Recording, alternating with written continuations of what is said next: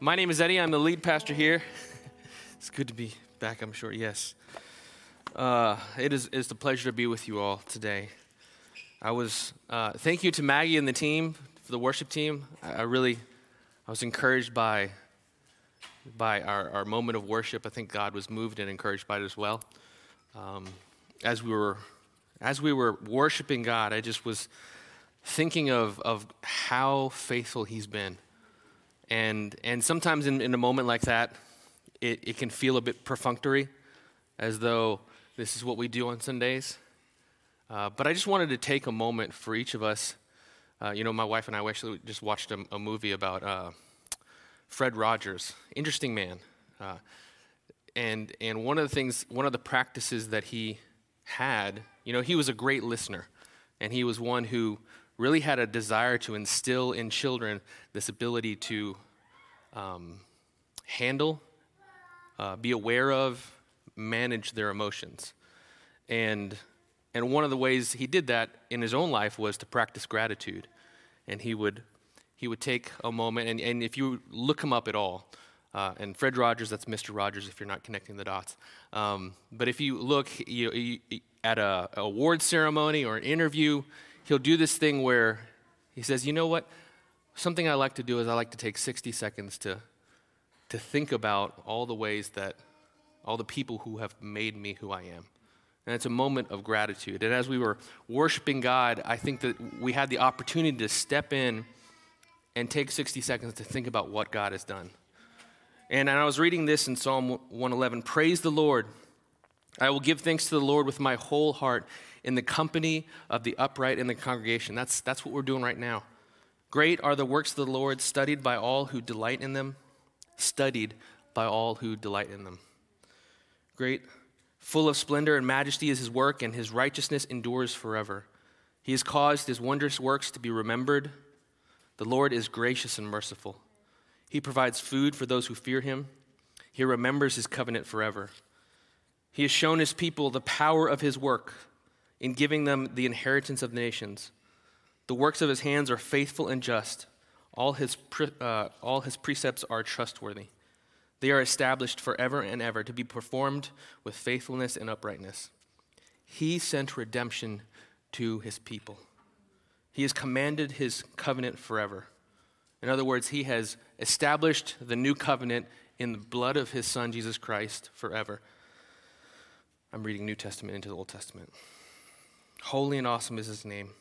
The fear of the Lord, the awe, the respect, the honor, the right, appropriate valuation of who God is in light of who we are. The fear of the Lord is the beginning of wisdom. All who practice it have a good understanding. His praise endures forever. Father, we come to you and we take a moment to be grateful. Bring to mind, God, all the ways that you have been faithful to us, both in terms of the history of your redemptive work from Genesis to the cross and beyond, and personally as we reflect on things like how you've helped us pay the bills, healed us, comforted us, all the people that you've brought into our lives who have allowed your love to flow through them to us.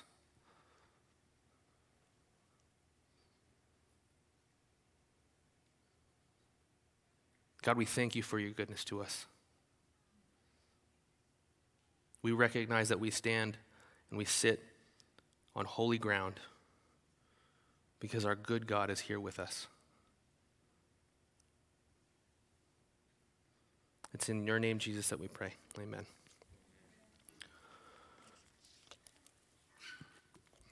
So we've been going through a series on the Lord's Prayer, and we're done. We're almost done. It's been 9, 10, 11, 12, 13, 5 verses that we've managed to make last longer than a month, which I feel pretty good about that. I've enjoyed it myself personally. A lot of times when, as a person who teaches, you read a text, and if it's a longer thing, you've got a lot of things that you want to say, and so you have to kind of, you're a chef with too many ingredients. And if you've ever eaten with me, you know that I like all the things.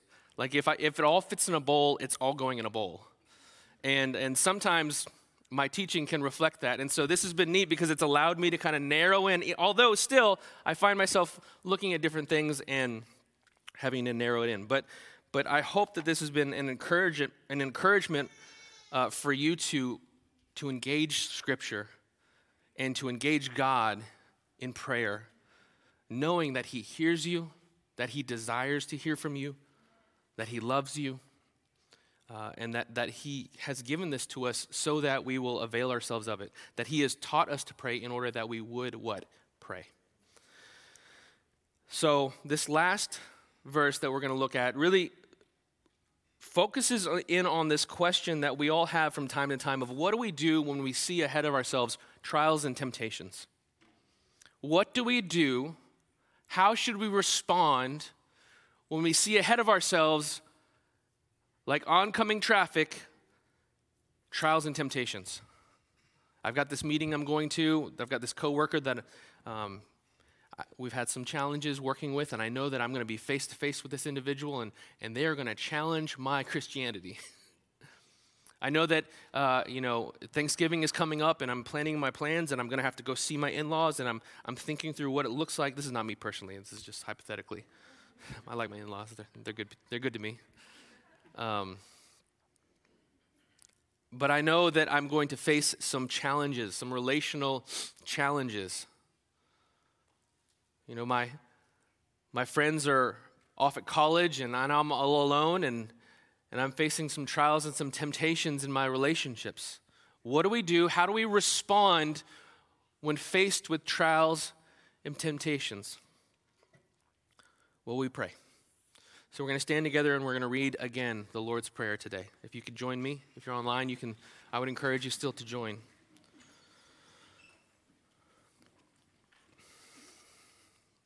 This is out of Matthew chapter 6, verses 9 through 13.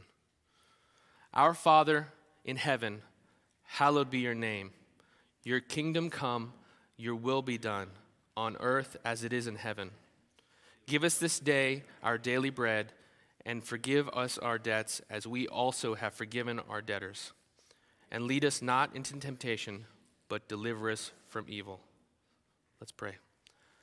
This is the word of the Lord to us, and God, we thank you that you have not left us without direction, but that you have called us to pray.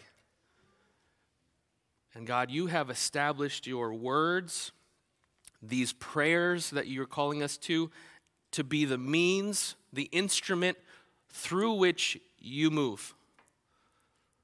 God, we recognize in this moment that if we don't pray, some things don't happen, because you have ordained that prayer, that our request, that our asking of our Father be the way that you activate your will and your purposes. And so, Lord, we come to you, and God, I pray that you would impress upon us the weightiness of our prayers, that they do something because that's how you've ordained it to be. And that when we pray, we can stand with faith, knowing that we will have the strength to do what you've called us to do. Holy Spirit, we invite you right now as we study your word. In Jesus' name, amen. Please be seated.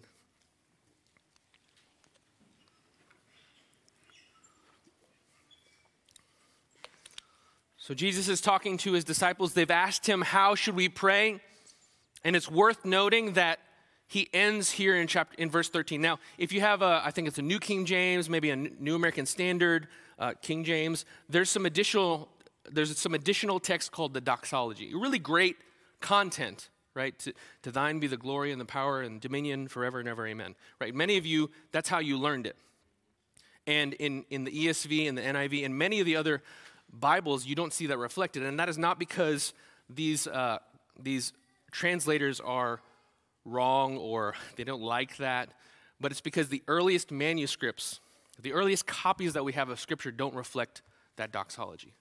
And so as we try to determine, as scholars try to determine what the original Scriptures said, which we don't have original copy. We don't have the originals, but we have many, many, many, many copies. As they try to figure out what the originals said, they have to work through some of these things. And in cases where it seems like there's an addition that's helpful, usually what has happened is that there was a scribe or, someone who's writing, copying the Bible who said, you know what, this really needs, let's add this in here as a note, as something that can bring help, or in this case, as what was likely a practice in the later church, right? In the later church, they probably prayed this and ended, to thine be the glory, not in King James because some prior to that, but they added that in with no negative or wicked intentions, but that is why it's not there. Are we okay with that?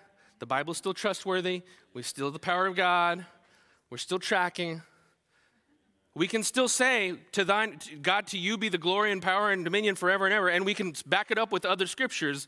We're just saying that may not have been, probably not what Jesus was saying, okay? But he does say this. He says, and lead us not into temptation. And lead us not into temptation. And the Lord's Prayer is one of those parts of the Bible where if you're not careful, it's just going to say, oh yeah, lead us not into temptation. Because you've heard it, and even if you're not even a Christian in this room, you've probably been to a church and heard it recited, and so you're just like, yeah, lead us not into temptation. Deliver us from evil. Thine is the glory. And it doesn't have any meaning. And I don't mean that negatively. I just mean that when you become familiar with something, your house has a smell. You don't notice it, but when you bring your friends over, they notice it. And hopefully it's a good smell, but maybe it's a bad smell. I was in college with some guys, and there was a bad smell, and we didn't notice it, but, I'm sure my girlfriend at the time did. It's probably not true. I had a roommate who was very fastidious as it related to being clean. So anyhow, the point stands. When it comes to Scripture, sometimes we can become familiar with it, and I want us to take a moment and listen to that. Lead us not into temptation. Why would we have to even pray that to God who doesn't want us to fall to temptation? Does God lead us into temptation? There we go. No. So when we look at this, we have to, okay, what does Jesus mean when he says, lead us not into temptation? Because Jesus is teaching us how to pray. So he's saying, when you talk to God, when you talk to your Father, say this, Father, don't lead me into temptation. So one option is that he's saying, don't bring us into some situations where we're being tempted. Another option is, please don't tempt us. And a final option is, please don't let us succumb to temptation. Option number one is, do not bring us into situations where we're tempted. Option number two is, do not tempt us, God. And by tempt us, I mean do not entice us to sin. Or option number three, do not let us succumb to something that is enticing us to sin. Do not let us succumb or give in to temptation. Well, option one, do not bring us into situations where we're being tempted. I would love to say that God never does that. But in one chapter before, we see this. Then Jesus was led, what? By the Spirit, where? Into the wilderness. For what purpose? To be tempted by the devil. God will gladly, for his purposes, bring you into situations where you are challenged and you face a trial. Now, does he personally do the tempting? No, God does not. He cannot. Option number one, do not bring us into situations where we will be tempted. That's not what Jesus means. Option two, we've said, do not tempt us. That's also not what he means, because James talks about this. He has some individuals in that he's speaking to who may have been blaming God for the sins that they're committing. And he says in verse 13 of chapter 1, let no one say when he is tempted, I'm being tempted by God. For God cannot be tempted with evil, and he himself tempts no one. And he goes on, but each of you is tempted because of your evil desires. So he says, God does not tempt. So option two is out. Do not tempt us. That's out. So option number three, do not let us succumb to temptation. That is likely what Jesus means. In Mark chapter 14, verse 34, we hear some similar language. Mark 14, not 11. 38. Watch, Jesus is speaking, and he says this, watch and pray that you may not, what? Enter into temptation. Father, lead us not into temptation. Jesus is praying. He's telling his disciples that they're at the garden, and he's praying, and he's saying, guys, watch and pray that you may not enter into temptation. He clearly in that moment means that you do not succumb to the temptation to sleep rather than pray. So he's saying here in the same way, do not let us succumb to temptation. He's saying, lead us not into temptation, pray for strength to avoid or to bear up under, but certainly to not succumb to temptation when it comes. So the bad news is, family, you are going to face temptations. You're going to face moments where you have an opportunity to lose it towards a coworker, friend, spouse, relative, enemy, or to not succumb to that temptation. You're going to have opportunities to walk in integrity or to bend the truth just a little bit. You're going to have opportunities to walk in purity or give in to something that doesn't look like the way that God has ordained for us to live our lives in relationship with one another. We will face trials and temptations. In fact, James, as a college kid, I loved James 1. I don't know why, but it says, count it all joy when you face trials of many kinds, because you know the testing of your faith develops perseverance, and perseverance must finish its work so that you can be whole and complete, lacking nothing. If anyone lacks wisdom, he should pray and ask God. And I thought this was awesome. That was my first my first sermon. Why? Because I was in college and I had no idea what I was talking about. Temptations and trials are not fun. He has to say count it all joy, because you know what we don't do? We don't count it all joy. But what he says is, he says, count it all joy, what? When you face trials. Family, you will face trials, because we live in a broken world, we live in a fallen world, a world in which it's characterized by Paul in Ephesians chapter 2 that it's under the lordship of the enemy. That God is establishing a kingdom where there is an enemy kingdom. So we need to pray for strength to avoid, bear up under, and not succumb to temptation. Now, perhaps you've been struggling with a particular sin. It may be that you need to pray for God not to lead you into it, and that prayer itself may be the means by which God gives you strength to avoid it and overcome it. What I'm saying here is that there may be a sin or sins in your life, a besetting sin or sins in your life, that you're so focused on the sin that you've not asked God, help me with this. You've not said, God, don't lead me into temptation. Help me not to succumb to this. And you've believed the lie that I will always struggle with this. My dad had a temper. His dad had a temper. You know, my parents were really bad with money. Their parents were really bad with money. Not that necessarily being bad with money is a sin, but oftentimes they're related. And maybe you have given in and you've not even begun to think about praying, God, lead me not into this temptation. Help me not to succumb to this temptation. And there are prayers like this in Scripture where God will wait, not in an unkind way, but he will wait for us to call upon him. And it's that prayer that becomes the conduit through which the grace and power and strength of God flows. God uses prayer. Have you ever wondered, if we believe this doctrine that God he's eternal, he doesn't change, he's immovable, his will is his will, is his will, and at the same time he calls us to pray, and somehow when we pray, God does things. Does that mean that we're changing God's will? That in a moment God's like, okay, I want to go down Eddie, what'd you say? Okay, I'll turn left. I was going to turn right, but I'm going to turn left now. Is that what's happening? No. God is so sovereign that he has said, when Eddie prays and asks me to turn left, I'm going to turn left. And he ordained that whole piece. He ordained the praying, the response, and what looks like change from my perspective. But it was always his plan. And so But there are things that legitimately he will not do from our perspective, and he has decided not to do except through the means of prayer. And so he says here, pray, lead us not into temptation. But what else do you want us to do, Jesus? What else do you want us to pray? Lead us not into temptation, but deliver us from evil. Family, we need a deliverer.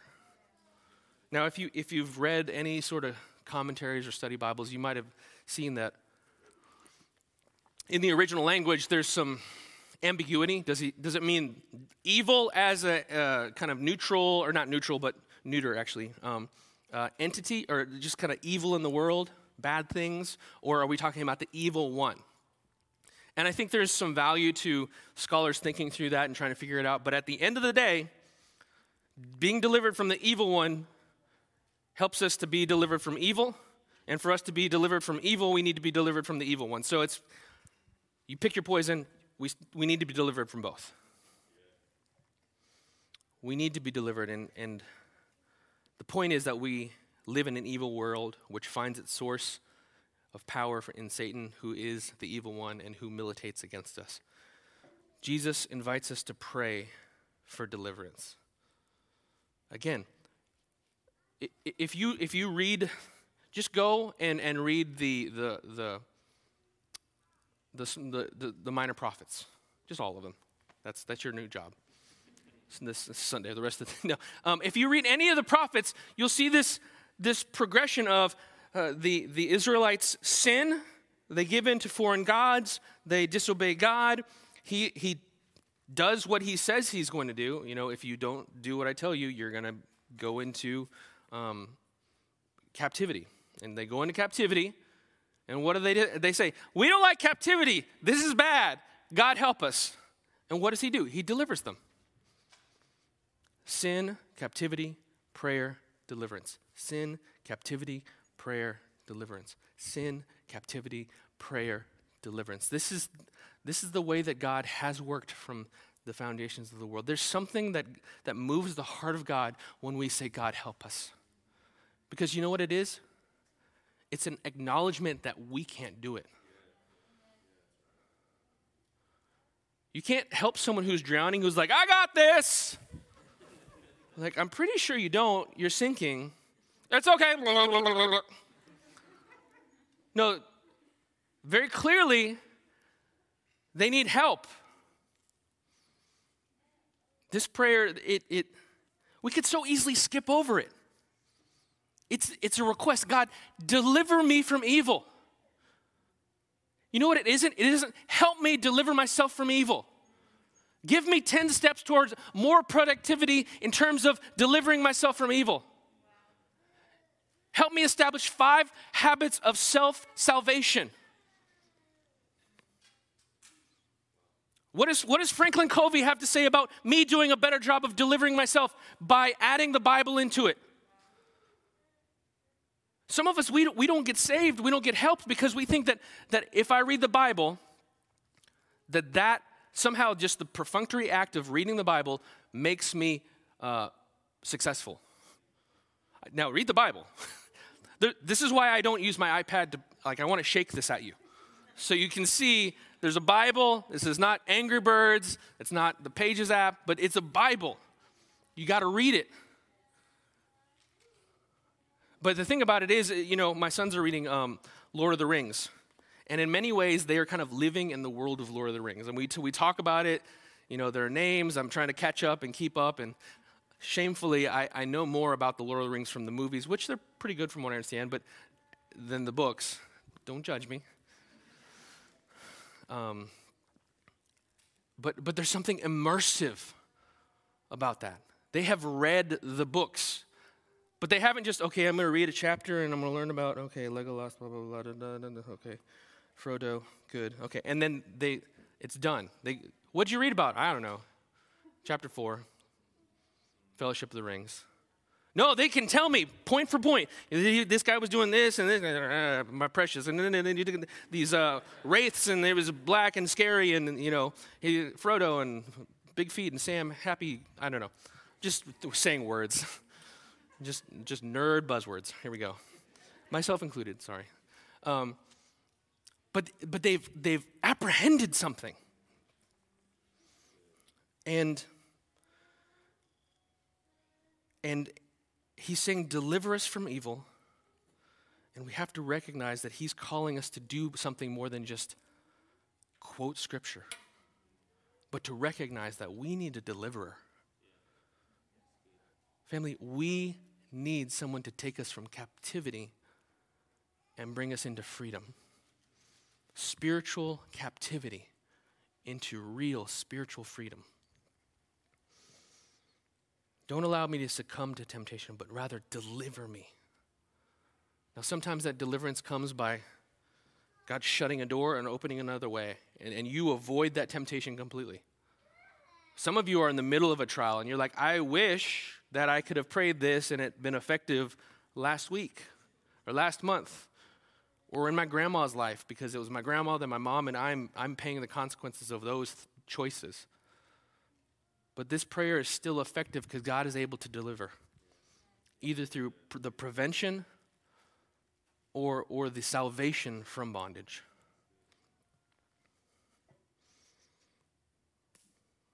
Now, we've been praying these things, and the danger is to treat this like an incantation. Our Lord, our Father who art in heaven, hallowed be thy name, thy kingdom come, thy will be done on earth as in heaven. And kind of treat it as though, think about, 1990s video games, and it's a 2D, you're running, you get hurt, and you got 3 bars, they're down to 2, you're running, you get, some mushroom touches you down 1 bar, and then you get something, a heart or whatever, and then you get, boom, 2 bars. And treat the Lord's Prayer like it's a heart that I'm running after. I'm just going to ingest this heart. It's going to give me more power. And it's not an incantation. It's a prayer. And we can pray this way because Jesus, there's a power behind this, not because of the words themselves, but because Jesus empowered these words. Jesus, he faced temptations. Then Jesus was led by the Spirit into the wilderness to be tempted by the devil. And after fasting for 40 days and 40 nights, he was hungry. Surprise, surprise. Thank you, Master, for being clear. And the tempter came and said to him, of course the tempter would come after 40 days and 40 nights. He didn't come when he's full. He's like, do you want a burger? And Jesus was like, yes. No, I'm just kidding. In John chapter 1, verse 5, it says that not only did Jesus face temptation, but he overcame darkness. In John chapter 1, verse 5, the light shines in the darkness, talking about Jesus, and the darkness has not overcome it. He faced temptation and overcame the evil one. And through Jesus' life, death, and resurrection, we are delivered from the evil one. In Colossians, we're delivered from the evil one. In Colossians chapter 1, I've quoted it once before, but it's worth repeating. He says that we have been transferred. God the Father has delivered us from the domain of darkness and transferred us into the kingdom of what? His beloved Son. We're able to be delivered because God has established a kingdom in his Son. Even the Old Testament saints were being delivered into the promise of a new kingdom, the kingdom of Son. It's like they bought a house in Broadlands that was being built. There was the promise of this is going to be a place for you, and we get to live in that house. Through his life and death and resurrection, we are delivered. In Hebrews chapter 2, verses 14 and 15, it says this: since therefore the children share in flesh and blood, talking about humanity, he himself likewise, Jesus, likewise partook of the same things, that through death he might destroy the one who has power of death, that is the devil, and deliver all those who through fear of death were subject to lifelong slavery. Jesus died so that we could pray this prayer. He died in order that we might be able to say, deliver us from evil, and that be an effectual, effective, powerful prayer. God has allowed our prayers to be the valve that opens the flow of his grace and mercy in our lives. Some of you need God's grace and you need his mercy, but you aren't seeing it. But the thing is, you come to the house and you've been out in COVID world and you're like, I need to wash my hands. But there's no water. Where's the water? And the valve is looking at you like, I'm right here. The faucet's, I'm here. Like, there's no water. It's because you haven't turned on the faucet. And we're looking at our lives and saying, God, I need your help. I need your deliverance. I need your strength to obey. I need to get out of this temptation. I need to get away from this trial. I need to get through it. How can I get through it? That would be prayer, so that's how. But some of us feel that way and we don't take it to God. And I promise you, family, if you will just humble yourself before the Lord and take these things to God, you will begin to see spiritual vitality flow in your lives in ways that you had been asked or wanting it to flow and it hadn't been flowing before. God desires for you to pray. He desires for you to come to him and recognize that I am incapable, you are capable. I cannot be delivered, you can deliver me. When we pray, we have opportunity to lay aside every temptation to worship other idols. Because when we pray, we say, you are the one who can hear, who can speak, and who is capable of making change. And when we don't pray, we're saying, I am the one, or this thing over here is the one. If I could just get a little bit earlier, work a little bit harder, be a little bit better. If I could do this, if I could do this, if I could just change this person, if I could just hold out for a little bit longer. When God is saying, no, you can't. And I've orchestrated it that way. I've made it that way because I want you to come to me. Family, there are some of you that God wants to hear from. We've been talking about prayer for 5 weeks because God wants to hear from you. He doesn't want to hear kind of in general from Grace Covenant Church Sterling, but he wants to hear from you. And he's waiting. He's got all the resources, all the stuff that you need, all the emotional support and comfort that you need, and he's just waiting.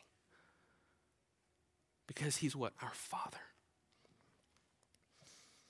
Do you feel like you lack spiritual strength to obey? I would encourage you today to pray and then believe by faith that he's empowered you to obey. I was talking to someone about this season of life. There's a lot of things going on, transition, and not super big transitions, but just trying to get things going.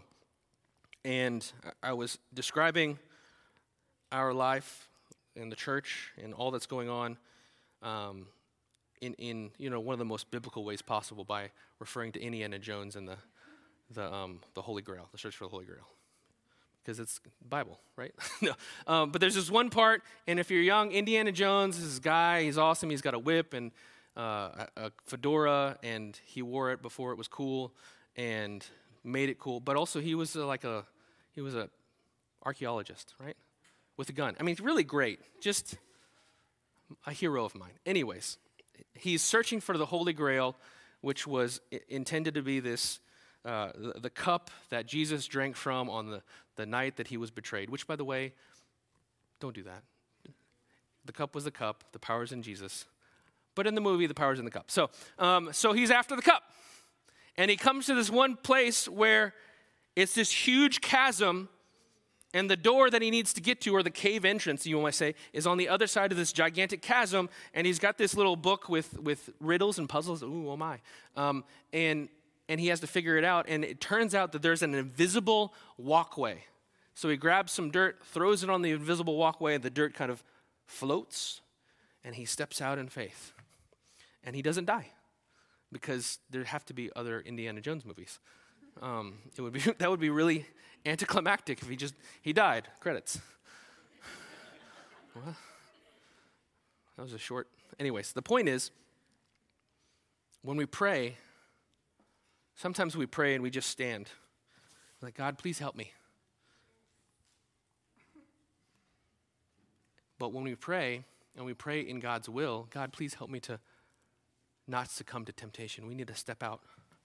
and say, you know what, I think that God has given me the power to obey. And walk across and get the proverbial, anyways. Do you feel unable to overcome trials in your life? Pray and believe by faith that God has given you the strength to move forward. Pray and believe that God has given you the strength to move forward. God has done the work, and he's willing to do more, and he invites us to pray. Have you prayed today? Let's do that now. Father God, we come to you. We recognize that you are in heaven, that you are enthroned in heaven, and that means that you're ruling from heaven. God, above all else, we desire as a church, as individuals, we desire that your name would be set apart in the hearts and minds of everyone, that we'd be able to enter into worship with all of creation, and like the angels in heaven to say, holy, holy, holy is the Lord God Almighty, who was and is to come. Hallowed be your name. Establish your kingdom here in Sterling. Establish your kingdom in my life. Establish your kingdom along the Route 7 corridor. Establish your kingdom in the areas of my heart where I have temptation to hold it back from you, to say, God, you can have the other parts, but this part's still mine. Establish your kingdom. Let your will be done. Lord, I pray that you would provide today for each of us all the things that we need: food, water, shelter, clothes. God, we thank you that we can trust you to provide. Lord, and help us to forgive. Help us to forgive those people who have hurt us. Help us to forgive those people who have let us down. Help us to forgive those people who have rejected us. Help us to forgive those people who have been so unkind to us, because you've forgiven us. And God, would you not allow us to succumb to temptation, but would you deliver us? Lord, we receive right now your grace, your mercy, your spiritual vitality, the strength that you give us to say no to sin and yes to you.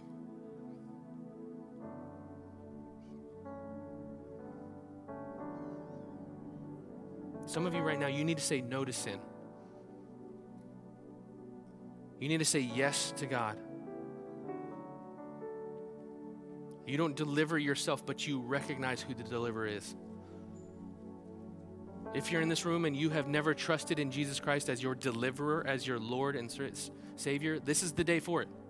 I want to invite you to trust in him today, to turn away from everything that you know to be sin and to trust in him. If that's you, if you'd like to trust in Jesus as your Lord and Savior, the one who died for your sins, rose again, defeating Satan, sin, and death on the third day, and offers eternal life, just raise your hand. If you're online, click the button to connect with one of our hosts. And just pray this with me. Jesus, I turn away from everything I know to be sin, that is disobedience to your desires and your will, and I turn to you, submitting myself as a follower and acknowledging you as my Lord, the one who calls the shots in my life, and my Savior, the one who delivers me. Jesus, help me to live a life that is worthy of your name. In Jesus' name we pray.